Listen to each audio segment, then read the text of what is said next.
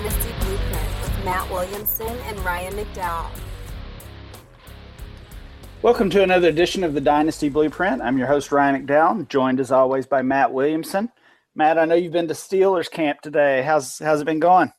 It's a blast. For those of you who don't know, the Steelers share a facility with the Panthers, Pitt Panthers, where I was at for 3 years, and there's still a couple old timers that I get to see when I go down. I've been there the last 3 days.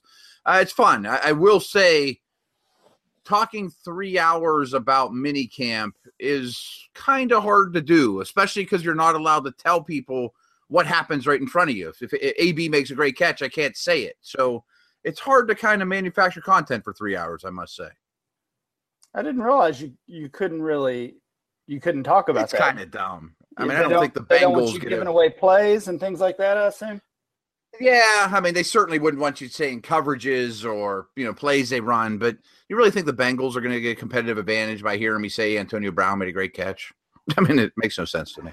That's interesting. Well, I won't ask you too many detailed questions, but I did want to hear, of course, Martavis Bryant, I'm sure, is the big topic around there. I've heard good reports from others. I'm assuming you share those sentiments.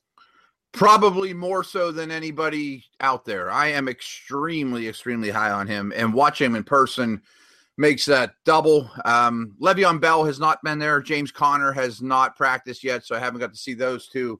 But Bryant is absolutely the story. He looks like a different player in terms of the muscle he's put on. He really, really stands out. And wherever anyone has him ranked in fantasy, you should rank him higher. So you would suggest to our listeners to be aggressive in buying him? Absolutely, while you still can. Okay, all right. I wanted to ask you about another guy as well, a little bit lower tier, but I've heard also some good things about the tight end Xavier Grimble. How is he looking? Is that going to be a competition with he and James? Is he going to get on the field? Yeah, there is a little bit of buzz around him too, and there isn't much buzz around anybody. It's OTAs. Today we watched defensive linemen catch punts for fun. So, it's not all that exciting. But one thing about him, every practice of OTAs except for today, he was the last one off the field working on his hands. And to me, that's the biggest question about Grimble. He's one of these, basketball converts that is very athletic, a smooth mover, but he drops a lot of passes, and he's been working hard on it. So there has been positive buzz about him. Well, that's good news. Maybe a guy to monitor and maybe even stash in deeper leagues. Let's go ahead and bring on our guest today, and we've got another great one. We have Mike Clay from ESPN. He's also the host of Next Level radio show on Sirius XM. Mike, how's it going, man? It's pretty good. I'm sitting here while you're talking. I'm just listening and looking at my Steelers projections, actually, which I know we're gonna talk some projections in a minute. But I'm looking at Martavis, thinking I might have to bump up the target share a little bit. I think I would. And one thing, at the Combine, we sat down with Matthew Berry, and I told him, wherever you're ranking Martavis, it better be higher. And now that I've seen him in person, I was too low on him then. I gotcha. Yeah. We've seen the upside. Yeah. Actually, when you said he looks like he might be a different player, I don't know if we need him to be a different player. We just need him to get under control off the field, right? That's what we want to change. But he's noticeably bigger in terms of muscle. He's been a good boy. He said he would go to classes and stuff for like 6 hours, and he went to Vegas actually to get clean, which is unbelievable. And then he would go to the gym for like 4 or 5 hours every day, and he looks like it. And just needs to stay on the field. I like it. Well, Mike, you mentioned your projections. That's exactly what we're going to be focusing on today. You've been releasing these on Twitter over the past several days and maybe even past couple of weeks, team-by-team projections, including defensive stats. This is just really impressive work. And I know you've become, in the fantasy industry, in the football industry, you've become known for these projections. Just tell us a little bit about the background there. How long have you been doing player projections? Well, since day one, really. That's the reason I was kind of drawn to. I've always been a big football fan, obviously, like the rest of us. But when I started to get into kind of writing about fantasy, I started with a little baseball for a few months, and I was sort of drawn to football because I liked it more, and because I noticed that I was a player, and I thought, there's not reliable projections out there. And this is back in, we'll say, 2008 or so. 2009, that kind of area. The issue really was you would go to a site and you would start doing some math and you'd say, okay, they're projected for 4,000 passing yards, but you add up the receivers and I'm getting 6,000. They weren't reliable. So you have to kind of put stuff like that in context. You have to spread out the targets, understand why a guy like Brandon Cooks may struggle to see a high ceiling and target volume in that offense, because who are you going to take targets away from?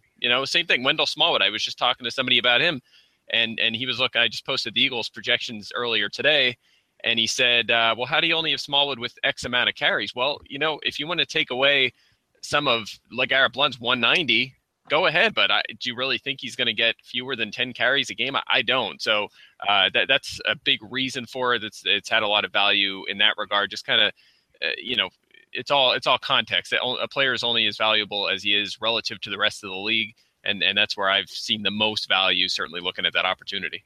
Mike, just saying what you just did, my guess is the average fantasy football player, owner would look at all your projections and say, well, I'm going to take the over on all those, but they don't all add up to the sum of the parts. I mean, the pie is only so big.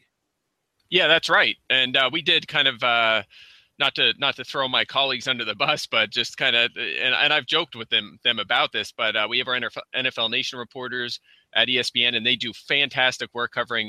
We have one assigned to each of the 32 teams. And last year we did a project where they went through the star players on each team and took the over or under, and it was like 80% over. So you're exactly right. And you see that on Twitter too. It's the same thing. Everything seems low, but it is what it is, Mike, you mentioned, and Matt kind of mentioned as well, just making sure passing stats match receiving stats, things like that. What's the overall process for you for even starting these projections? It seems like a daunting task. I don't know if I would want to undertake that. So just how does it start, and kind of give us the step-by-step? Yeah, and it is. I mean, if we're going step by step, we're going to need a few hours. So I'll try and put it in a nutshell. But yeah, I mean, I kind of built the basis for it back when I first started in the industry. And every year I take a few weeks in the off season, and sometimes, for example, this summer when it's quiet, which isn't often anymore. But when I get some quiet time, I'll do some research. I'll improve the model a little bit. Maybe I'll find out that if guys wear blue shoes, their yards per carry is better in November. I'm exaggerating, but there's always things like weather and depth of target. And now we're starting to get into route data and all that kind of stuff. So I'm always looking for ways to improve it. And that's what I do each year. It's a constant. I told you guys before the show, I pretty much have projections 365 days a year. I'm always tweaking them and just improving the model and transitioning from year to year. So there's a lot to it. Teams, coaching trends, league trends, player trends. There's a lot of moving parts, but it all adds up to a pretty good product. And these are the projections you see at ESPN. So hopefully they help you make the right decisions on Sundays. So Mike, my question, and I was a part of these, the fantasy summit where there's 20, 30 people in the room, and a handful of us had a vote, and you come up with consensus rankings, and everybody battles it out where this guy should be. So do you base it off your own personal rankings, which are obviously different than the consensus, or do you take the results from the summit and then go from there? Well, the projections are just mine. So I'm fairly conservative by nature. So you're not going to see anything too outlandish. You're not going to see Paul Perkins projected for, 1,600 scrimmage yards, ranked 12th or something. It's all going to be within reason. At least I feel that way. Maybe you look at them and see something that seems off the rails, but they're fairly conservative, so we're pretty comfortable with them. And put it this way, they're comfortable with me handling it, so that's what that's what they look like on the site. So it's possible that the ESPN running back 10 is projected for better stats than the ESPN running back 7.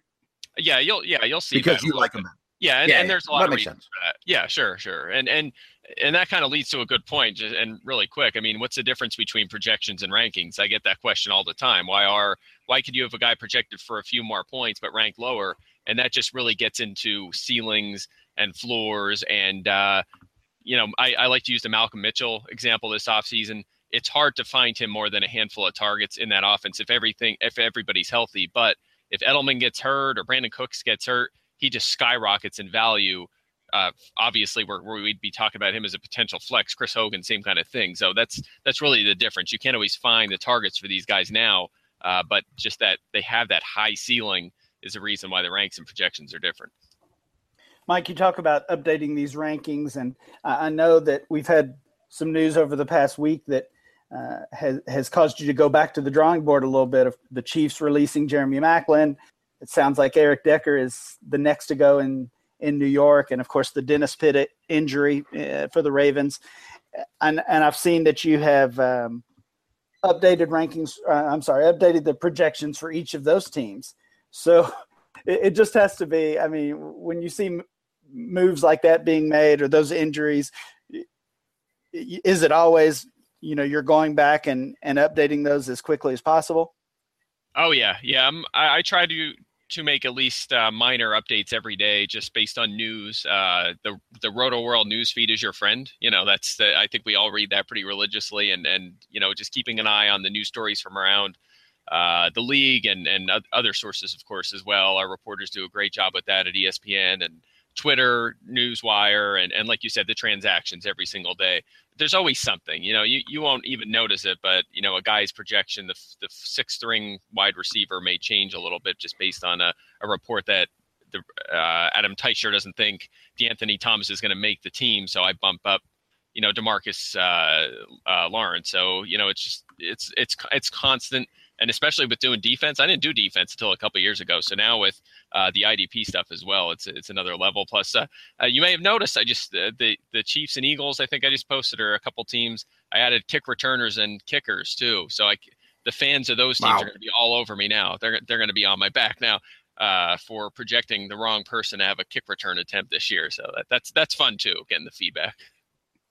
For better, Mike, just while we're talking about Decker and Maclin, is there a spot that you would be excited for fantasy reasons where they would end up? I mean, Buffalo and Baltimore are the two that get thrown around the most. You know what? The team that no one's talking about that I've kind of been pushing a little bit that I'm surprised they're not interested in, I suppose. It's certainly guys like that are near 30. You'd expect them to look for teams who are competitive.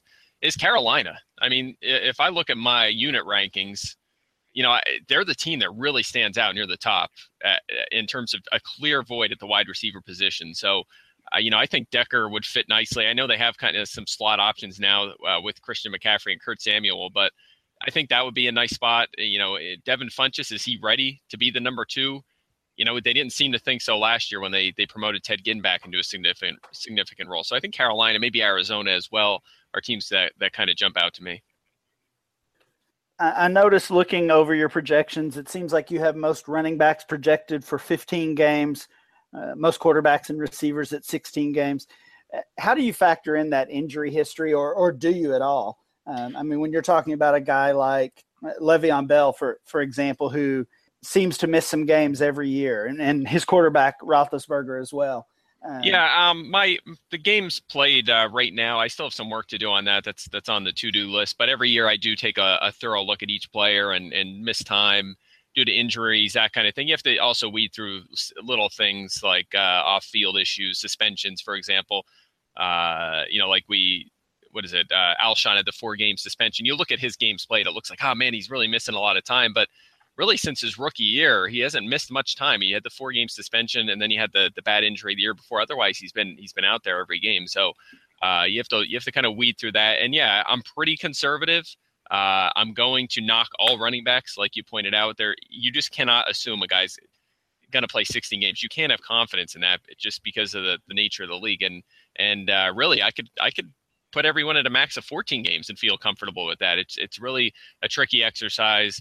But you have to bake in injury risk. You have to. And that's why you're not going to see massive ceilings from a lot of my projections. The leader in passing yards is going to be lower than the actual leader in passing yards last season. It's just the nature of the beast. You have to bake in that risk.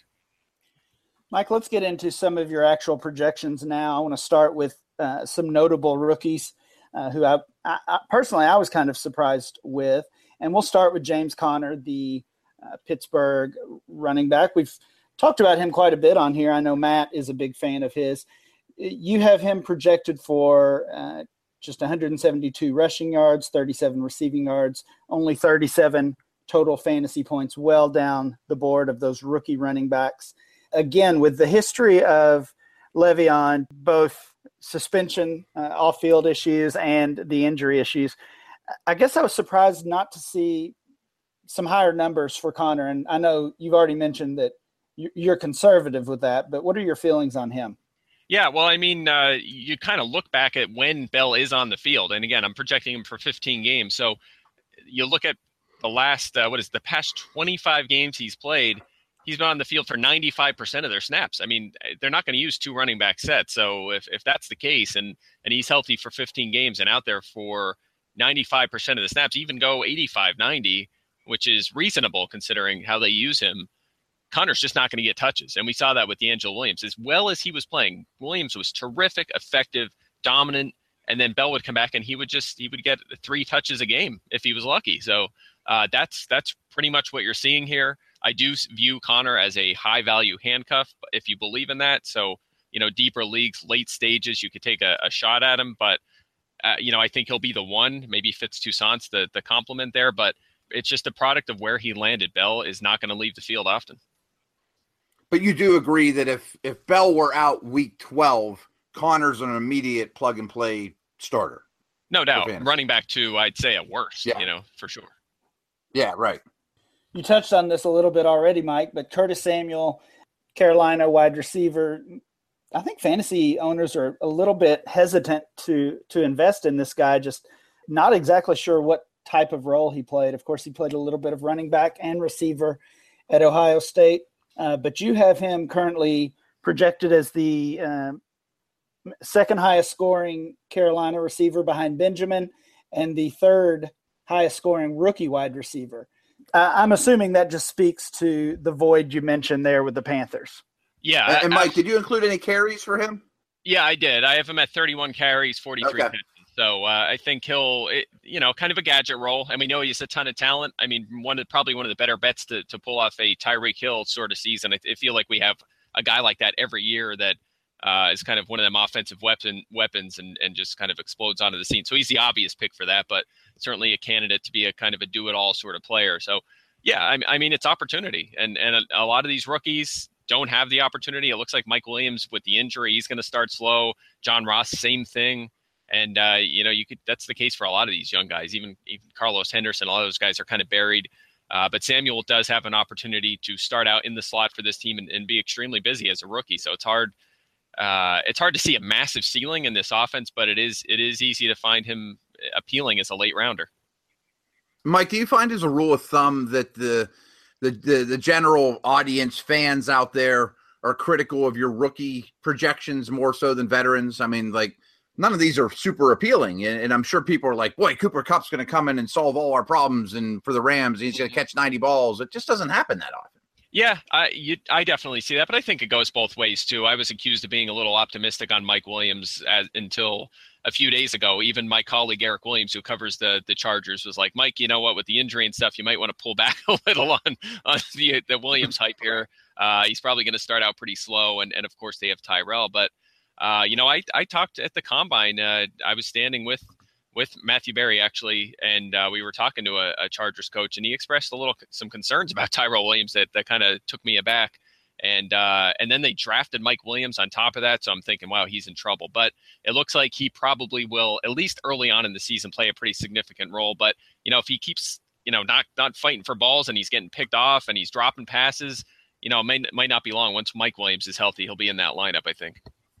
Mike, I wanted to ask you about 4 different rookie wide receivers. We'll group these guys together.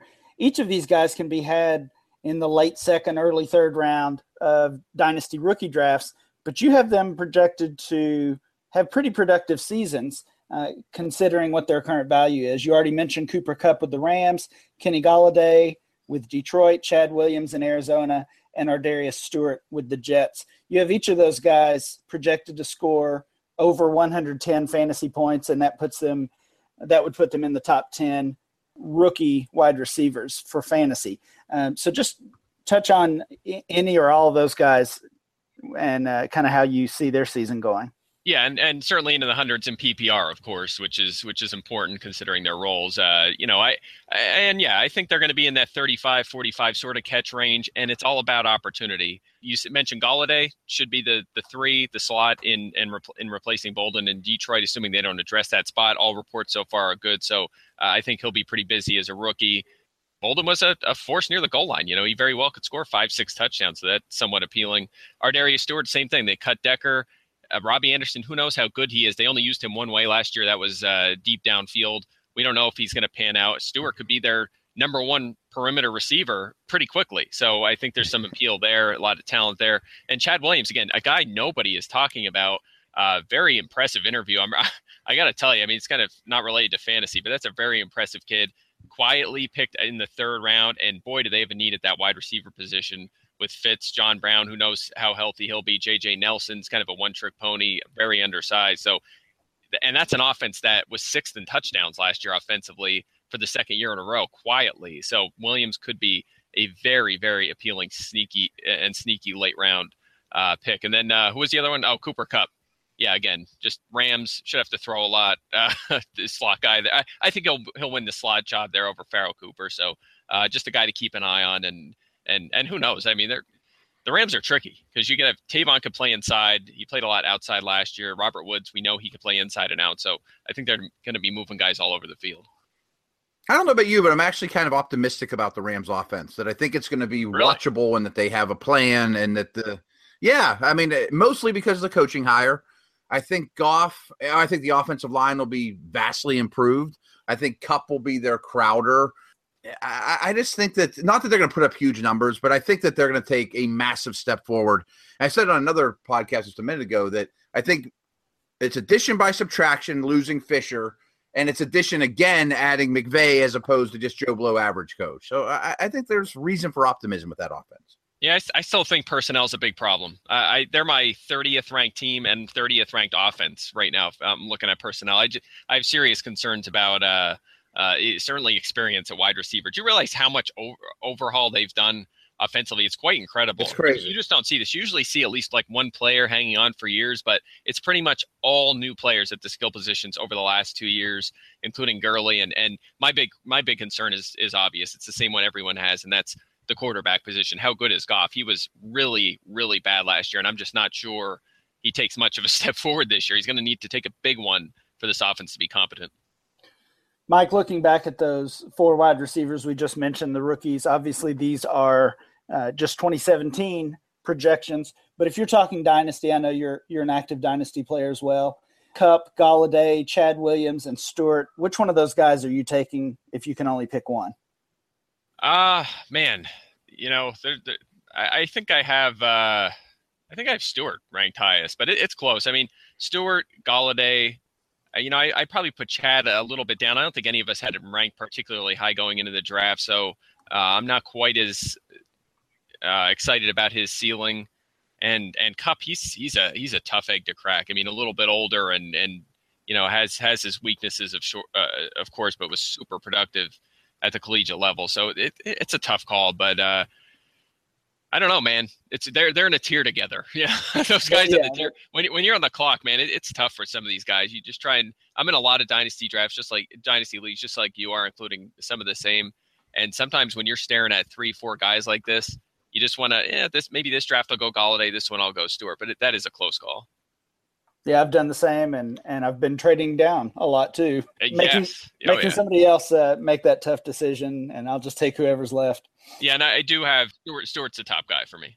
Yeah, I agree on Stewart. And you know what is not a tough decision, Ryan? Signing up for Loot Crate. Our buddies over at Loot Crate.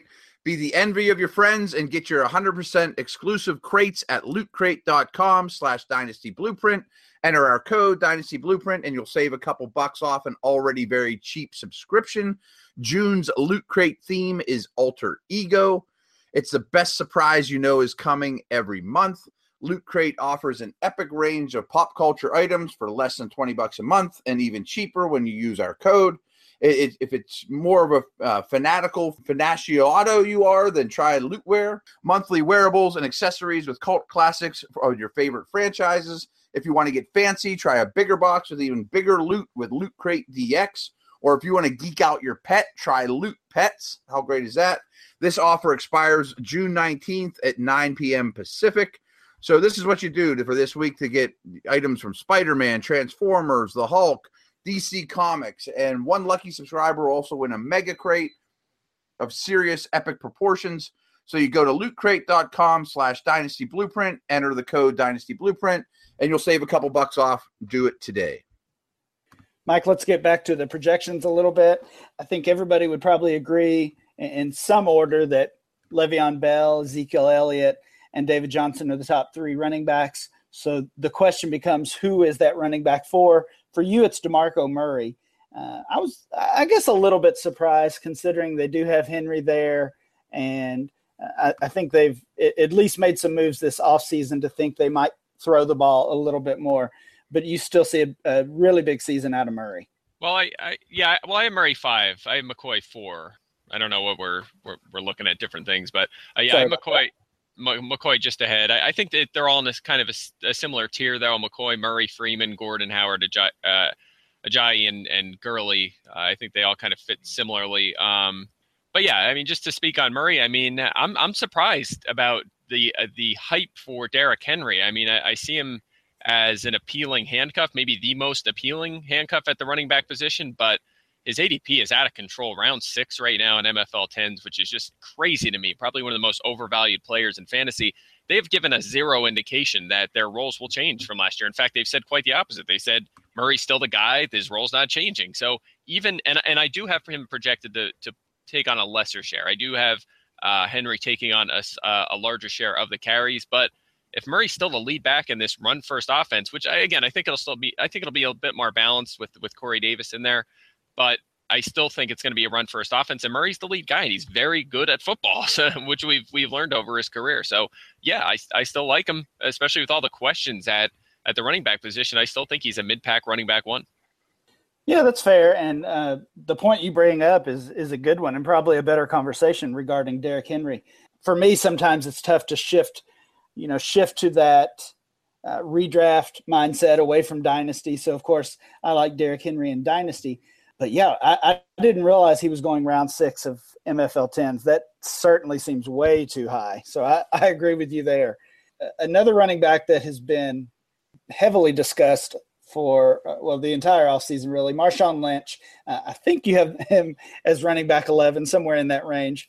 Of course, the question with him has to be, will he stay healthy? Will he be able to stay on the field? And how can he manage to come back after a year away from football? Yeah, and I have him right in that next tier there. So you're talking Fournette, Lamar Miller, Lynch, McCaffrey, those kind of guys. So yeah, I like him. You know, I did our NFL reaction piece to that when he signed with the Raiders, and it painted a fairly optimistic picture. I think he was better than people realized that last year, even when he was injured. He was pretty productive after contact. He did some good things. He just didn't get a lot of help behind that Seattle offensive line. I mean, we make so many excuses for Russell Wilson and that running game up there, but we forget that Lynch was really struggling to get blocking help behind them. So he goes to Oakland now, one of the best offensive lines in the NFL. It's an offense that scores a ton of points. The defense kind of problematic there in Oakland, but I think they'll be very competitive, and that should keep him running the football in the second half. And we're talking behind him on the depth chart, a couple change pace guys there, intriguing guys, and Jalen Richard and Washington, but still, he's the bulldozer. He's the goal line back, and in this offense, there's no question he can push for 10 touchdowns. So even if he's 80% of the old Lynch, I think the O-line and the high-scoring offense more than offsets that. I think he's a pretty safe and strong running back 2 play. So, Mike, when you're projecting numbers for Lynch or Adrian Peterson, how reliant do you have to be on the Sports Nation guys or the beat reporters and how good they look? And it's only OTAs. I mean, it's got to be somewhat of a leap of faith. Oh, I'd argue that for pretty much every player. There's very few where you look at it and you think, wow, I feel extremely confident with this prediction. And like you said, so much goes into it's volume is king in fantasy football. I say that all the time for a reason. I mean, that is the most important stat, is getting those touches. The difference between 3 yards per carry and 4 yards per carry isn't that much if one guy's getting 15 carries and one's getting 5. So those reports on who's going to get the touches are super important. And again, I'm lucky to have these great analysts here who cover the teams, the NFL Nation, and being able being able to talk to them actually and break this stuff down. Even Mike Triplett actually looked at my Saints projections at that summit, which you referred to earlier, and he liked them. He thought they were pretty much what he thought was going to happen this year, and that's always a good sign. So I do rely on them and as well as the other reporters across the industry. Mike, back to Lynch for just a moment. Obviously, we're talking 2017 again, but on this show, we always have that dynasty long-term mindset in place. How do you see this playing out for Lynch? Is this going to be a 2 or 3 year extension to his career, or do you see it as just a year by year decision for him? Well, I mean, again, I can't get in his head, but it seems like he'll play the next 2 years in Oakland. I feel pretty good about that. When they go to Vegas, maybe not so much. So I'll say that if I had him, if I had him on a dynasty team, I would be expecting 2 years and nothing more than that, especially when you consider his age as well. So that's the way I look at it, at least for now. Hey, Ryan, I've noticed in a couple of my drafts, and you do a lot more than I do, rookie drafts, that Marshawn Lynch has been a part of a lot of them, because he wasn't on a roster. Whereabouts does he seem to be going in rookie drafts? I mean, the couple times I've seen, he's been like 2.6, 2.7 in that neighborhood. Yeah, I think that's what I've seen as well, the kind of that mid-second round range, maybe even a little bit higher than that. If a contender ends up with an early second round pick, maybe they grab him there and hope to plug him into their starting lineup. But I mean, I think that's fair value for him at this point in those drafts that are rookie and free agent combined. If he scores a dozen touchdowns or something on that offense behind that line, I mean, for 2 years, that's a steal. If you start him every week for 2 years. Right. Yeah, I'm in that Roto World Dynasty League that's been going on for quite a while. Maybe the most competitive league I'm in, and certainly the most movement. And he went to Josh Norris at 19 overall, 12-teamer, went 19. So yeah, so in that same range then. Yeah, exactly. Mike, another running back that everyone has been talking about this offseason is the rookie Joe Mixon in Cincinnati. You do have him as projected as the top scoring fantasy running back on the Bengals, but that's only good for a late running back too in the early 20s for fantasy. So tell us, is that just have to do with that competition in Cincinnati with Gio and Jeremy Hill? Yeah, you know what? I can't really think about this backfield without comparing it to Minnesota. I feel like we have to deal with, or we're going to deal with Latavius Murray and Jeremy Hill as being total headaches. I worry that we're going to be back in years ago. Remember how upset we were constantly every week about Thomas Jones just stealing touches from Jamal Charles. I feel like we may have to deal with that again, that kind of veteran deference. And these guys just are getting touches early in the season, and we're thinking, why are they still on the field? So that's my concern. If Hill was gone and Murray was gone, I feel a lot better about Cook and Mixon. I think they would be the clear lead backs with McKinnon and Bernard just as the change of pace guys and maybe a little bit of passing down work. But, both of those guys have tremendous fantasy ceilings. It makes them appealing, but you have to worry about the slow start. If they're only getting, 7-9 touches the first month or so of the season, that's not going to bring you much fantasy value. So I am worried about the veterans right now, and that is the case with Mixon. But our Catherine Terrell, she covers the Bengals. She's pretty confident Mixon is going to win that job. And if that's the case, who knows if he'll even makes the team? Is he just going to be the third stringer? I don't know. Maybe Gio Bernard's health is a factor there. But I think Mixon is one. I think he'll get that job pretty quickly. You just worry about potentially a slow start. Yeah, and we have heard those rumors, as you mentioned, that Hill might not make the team. Even trade rumors with your Eagles. I don't know how valid or reliable those are, but those have been out there over the past few weeks. So yeah, we'll have to see if Hill even makes the roster, and if not, obviously that would bump up the projections for Joe Mixon. The wide receiver projections look probably like most would expect, with Julio Jones, Antonio Brown, AJ Green, and so many of those other guys that we're used to seeing at the top. But you've also got Golden Tate projected in that wide receiver 1 range. Tell us about that. Yeah, just the PPR boost, right? He may catch 90, 95 footballs, and I don't see many changes in that offense that would suggest they're going to be going in another direction. I mean, Kenny Golladay, maybe he's a superstar, who knows, but it's unlikely he's going to come in there and outproduce or outplay a guy like Bolden. So Tate should still be the one. They tried to make Marvin Jones the one early last year. It didn't work out very well. He obviously faded in the second 2/3 of the season, and Tate really just became the guy each and every week. So maybe he doesn't have quite the high ceiling. We know he doesn't, but he has a high floor. Can push for 5-6 touchdowns, I think, and he's a very good football player, a very underrated football player. Adds a little value with the carries and the occasional return. So I think he's just a safe wide receiver 2 target in PPR. I like him, and the projections obviously like him a little bit more than I think most of us want to rank him. Yeah, certainly underrated in dynasty leagues as well. Maybe a good player to go out and target. And you look at the Lions, I mean, I think their defense is still going to be dreadful. I mean, they're going to have to outscore teams. There's going to be a lot of points in Lions games. Yeah, they were one of them teams that variance just kind of went their way in a big way last year. They had no business being in the playoffs. They had one of the worst defenses in the NFL. They did a poor job addressing their holes, I think, this offseason. I think they're going to fall off in a big way, maybe even pick in the top 10. Actually, I think I have them picking in the top 10 next year. So you're right. They try to run a conservative offense. Matthew Stafford has transitioned from a guy who used to throw deep a lot to throwing everything in the short area. And that was even the case Calvin Johnson's last year. And that benefits Tate's game for sure. But it's a slow moving offense. They're trying to protect that horrible defense. It worked last year. I don't think it's going to pan out this year. And if it doesn't, and they're behind more often, it's going to mean more passing, like you just alluded to. Mike, let's look at the Raiders wide receivers. Of course, Crabtree and Cooper there.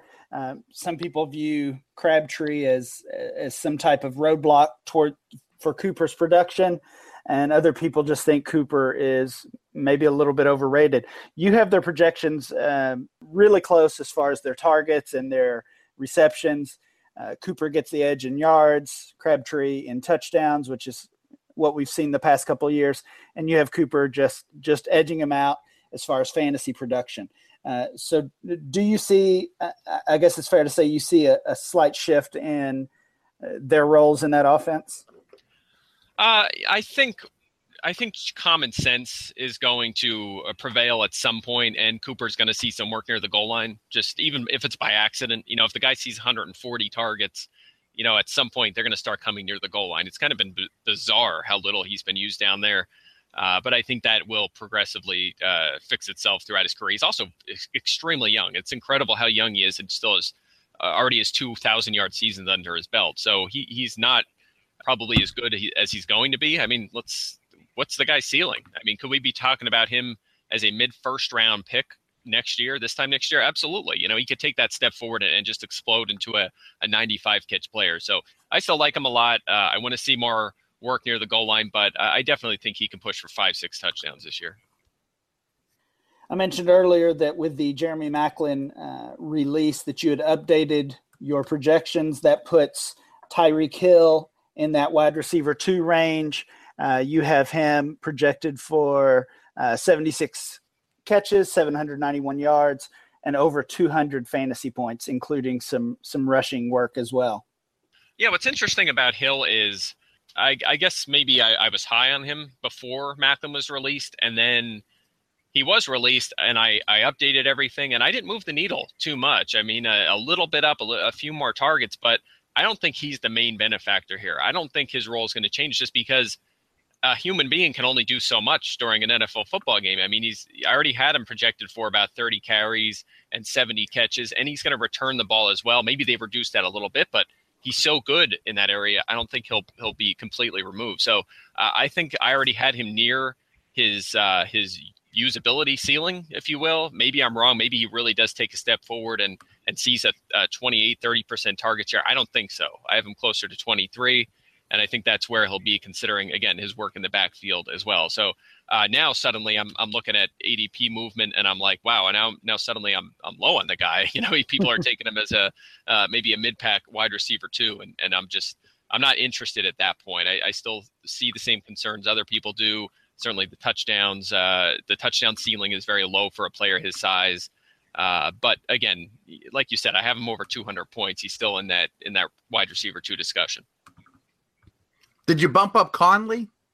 Oh yeah, I did. Okay, good. Man, what a fast football team! It's really incredible. That guy can run sub 4.4 40 as well, and he has size as well. So he's intriguing, but we haven't seen it yet. Can he take that step forward in year 3? We'll find out. But the guy who really saw the biggest target boost when Macklin was out last year was Albert Wilson. And if he's the slot guy, he could be a deep sleeper, I think, in PPR. Not a guy you're too excited to start, but if he wins that 3 job, there could be some appeal. Obviously, they have the 4th rounders from the last 2 years as well. They're the guys to really keep an eye on. Chesson from this year, and of course Demarcus Robinson from last year. What about the Ravens? With the running backs, you've got Woodhead, Dixon, and then West. That's in order of your projections when it comes to their fantasy scoring. And wide receiver, it looks like they're at least interested in making a move with Macklin and potentially Decker being available. Talk a little bit about the Ravens running back. Would Dixon would he have topped that list if it weren't for the suspension? Ooh, that's a close call. I think Woodhead may have just snuck ahead of him in terms of fantasy production. I have Woodhead at 90 carries, 60 catches, roughly. I think that's about right. We know we don't know exactly how they're going to use him. It's a new offense. It's easy to say, hey, he caught X amount of footballs 2 years ago and then 4 years ago, but he also is moving from the San Diego offense to Baltimore, so we don't know exactly how he's going to be used. But I'm optimistic he should be top 5 at the position in reception. So I still think he'd probably be the guy. And Terrence West, I think it's not going to take Dixon long to move past him. We saw him take over that role a bit, certainly chip away at it late last season, and he was the better football player, maybe the most impressive certainly one of the most impressive rookie running backs. Obviously can't say the most with Zeke and Jordan Howard, but I certainly have optimism by the second half. We'll be talking about Dixon as a running back too, at least a back end. And you're right, we can't get too into receivers yet. Let's see what they do if they add one of these guys. They're going to go somewhere. But for now, some hope for Perriman to explode this year. I know Matt is hopeful of that as well. Speaking of I'm a Perriman fan, right? Those Perriman owners are holding their breath right now. But I think you'll be back to the Ravens projection soon, Mike. I agree. And I will post them when I do. With the Chargers, we can't assume Antonio Gates is going to play forever and play at a high level. You have Hunter Henry projected for bigger numbers, more production this season. So do you think this is kind of the beginning of the end for Gates? I still think he's going to play a role. I have the targets for that team pretty similar to the tight end position, similar to last year. I think Gates will be down. Henry will be up. Again, same Chargers assistant talked to last year said, hey, we tried, and you usually don't. We talk about narratives all the time, whether they're true or not. This coach said straight out, they tried to get Gates the record last year. They were not messing around. They were forcing him the football. And he said, had they not been doing that, and again, maybe a little coach speak here, but he said Henry may have scored 10 touchdowns. He's running wide open into the end zone because they're double teaming Gates, and they're still throwing the ball to Gates. And he said they're done with that. He tied the record. Now he'll get at least one this year.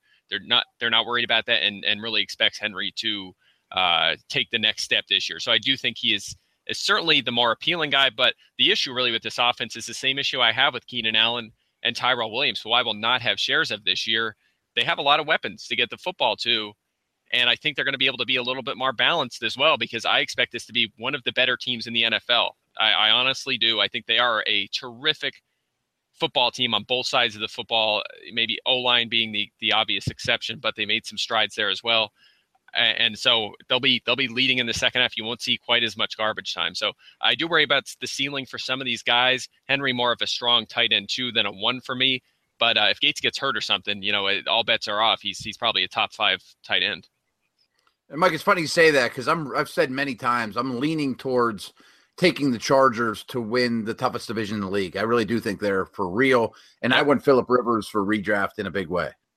Oh, yeah, I'm with you. The tough I have them actually, my unit grades, the Chargers come in as the 3rd best team, which may seem a little bold. But, when you factor in a tough schedule for them this year in that division, they end up with the 11th best record. That's still enough to win the division. I do think the Chiefs will take a bit of a step back, and Oakland's right in the mix as well. But I'm with you. I have the Chargers since pretty much day one of the offseason. I have them winning that division. Mike, you mentioned Henry, having him more in that tight end 2 range. in Dynasty, based on our ADP over at DLF, he's being drafted as the tight end 5 overall, and obviously some of that is based on his production as a rookie and his age. Is that too high for you?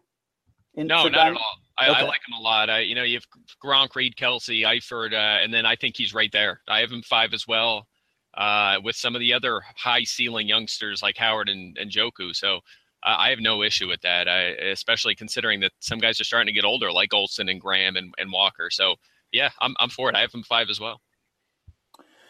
Mike, we try to avoid talking about the Giants running back situation on here, but let's dive in just a little bit. In order of fantasy production, you have Paul Perkins, Shane Vereen, and then Wayne Gallman. Are any of these guys, can we really count on any of these guys to be fantasy? I don't even want to say fantasy starters. Should we even care about any of these players, really?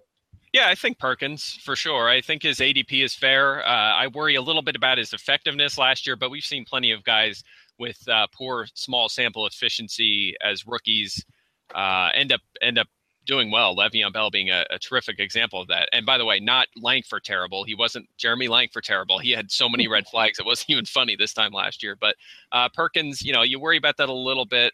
We talked about Kenneth Dixon before. He was off the charts terrific last year in those categories. But I think there is enough of an opportunity for Perkins here to push for 250 plus touches in this offense. So I like him. And Vereen, he could push for, he could easily be top 10, top 5 at running back in receptions if he stays healthy for 15 or 16 games. I have him at 47 in 15 games. I don't think that's a bold take by any means.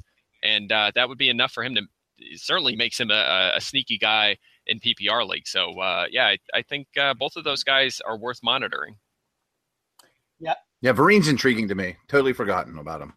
Yeah, I agree on Vereen as well. And I think it was mentioned by our guest a couple weeks ago that Vereen is a guy to keep an eye on. And really, he's a player that's just been forgotten about, mostly due to his injuries, but also the Giants' just bad overall running game. So, yeah, he's a player that could go a little Theo Riddick on us and should be on the dynasty roster for sure.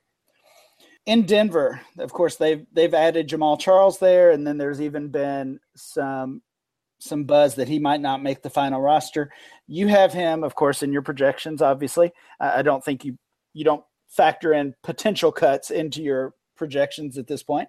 You've got him there and significantly outscoring Devontae Booker. Yeah, I do. I didn't love Booker in the draft process last year, so I wasn't too excited. I know my colleague Jeff Ratcliffe, he's a smart guy and right about a lot, but I can give him a little shot here because he loved Booker last year, man. That was his dude. Him and Procise. The Procise looks the part, but man, Booker was just plain awful. I never understood the calls for Booker over Anderson throughout the season. Anderson is very effective back. I like him a lot. And then Anderson goes down and Booker was just plain awful. I mean, he really, really struggled last year. So I'm not a fan. I don't know that he's going to be able to beat out talented players like Anderson and Charles, but I worry about all these guys. I think they're all going to get at least a few touches. And will one of Anderson or Charles emerge? Or is it just going to be both guys? Charles, so far, all reports are that he's healthy and looks good. So I don't know. It's a scary situation. It's one of the toughest to predict, I think, out there right now. So if you can avoid it, that's probably your best route to go right now. I think Charles is going to be O.J. Simpson with the 49ers or Franco Harris with Seattle. Like, we're just going to have a bad final taste in our mouth of his career in Denver. I just don't see it. I hope not. But you might be right. Hope not. Mike, let's finish up with the Tampa Bay Bucks, specifically their running game. You've got Doug Martin as their top fantasy scorer. Of course, he has the suspension to start the season. And there have also been rumors that they could go ahead and part ways with him as well. Charles Sims, you have next, Jacquizz Rodgers. You didn't have the rookie McNichols in your projections. I know he's also dealing with an injury, so that's tough to know if he'll even be on the field, let alone in the rotation. So tell us what you see with Tampa. Yeah, speaking of team projections for the year, they're the team that we every year we have predictions that make us look dumb, and the Bucks are a team that I just don't like. They're everybody's breakout team this year. I do not like them. I just think they are a very pedestrian roster across the board. I'm just not feeling the excitement, but we'll see a few months from now. I might regret pointing that out. Nonetheless, the running back position, yeah, it sounds like they really love what they're seeing from Doug Martin enough that they didn't really address that position aside of McNichols. I think when he comes back, he's going to get that first shot at 15 plus touches, but it's easy to forget he really struggled last year too. And that's why I thought they had the out on his contract. I thought they would take that, move on, maybe renegotiate it, something like that. But all signs suggest he's going to get another long look. And McNichols, yeah, I have him projected for just a few touches early on in the season. I think if Martin, Sims, and Rodgers are there, it's going to be hard for him to make much movement as a rookie. But again, there's talks Sims may not make it either. So we'll have to see what happens there. That's one of them backfields we're just going to have to keep an eye on throughout camp and obviously the preseason. Do you think they could possibly be in the market for a Carlos Hyde or an Ingram or a Jeremy Hill or somebody like that? I still think another shoe's going to drop with a running back trade before the start of the season. I don't. Just because of how much they've talked up Martin. Maybe if in final cuts Hill is waived, something like that, maybe they would feel the need to scoop him up if they're unhappy with Rodgers or McNichols, or if they cut Sims. But I don't know. I don't think they would add one of them high end guys, and I certainly don't think they would trade for a back. And what about the tight ends there with Tampa? You still have Cameron Brate projected as their top scorer, even with the addition of O.J. Howard. It seems like fantasy owners, dynasty owners, are giving up a little too quickly on Brate. Yeah, and I mean, my projection doesn't love him by any means. It makes both of these guys back end tight end twos. I'm not really interested in drafting either one of them. To be honest, I think they're both going to play. Wouldn't surprise me if Howard's blocking early and Brate comes in on passing downs. Teams do not use two tight end sets when they're passing the football. So if you think they're going to go Brate Howard all the time when they're throwing, and they're not going to have Humphreys or Godwin on the field at all, you're mistaken, most likely. I mean, the Eagles led in this category last year. I think it was 38%. Teams just don't do that very often. So it's hard to get excited for these guys. Which one's going to score more fantasy points? Kind of a toss-up. But it's just hard to get excited about either one as a potential tight end one, at least this season. So Howard, man, I saw Howard go before in a one of the mag drafts I did the other day. In redraft, not dynasty, he went before Kyle Rudolph and Delaney Walker. I mean, I'm thinking, wow, you got to be kidding me. And just the optimism there is a little much for me. Do you like any of the rookie tight ends for this year? Not as anything more than, we'll say, mid to back end tight end twos. Ingram could be if Ingram scores a few touchdowns, he could be interesting just because he's going to have to be on the field quite a bit. Well, Mike, thanks so much for joining us today. Great stuff as always. And I would just encourage all of our listeners to keep plugged into your Twitter feed where you'll be updating projections as teams make cuts and trades and these injuries happen. And just tell our listeners where they can find your work. Yeah, at Mike Clay NFL on Twitter. Of course, you'll see my work at in the fantasy and the NFL sections over at ESPN.com. I got the show on SiriusXM, which is just monthly right now, but I guess about a month or so, we're really going to be grinding down, all of us. So we'll be back to the daily show. So we'll get the times and all that later. But guys, appreciate you having me on. Always good to talk football, especially in the middle of June when there's just the 0.1% of us who are highly invested. But it's always fun. All right. Thanks again to Mike Clay for joining us, and we'll be back next time with more Dynasty Blueprint.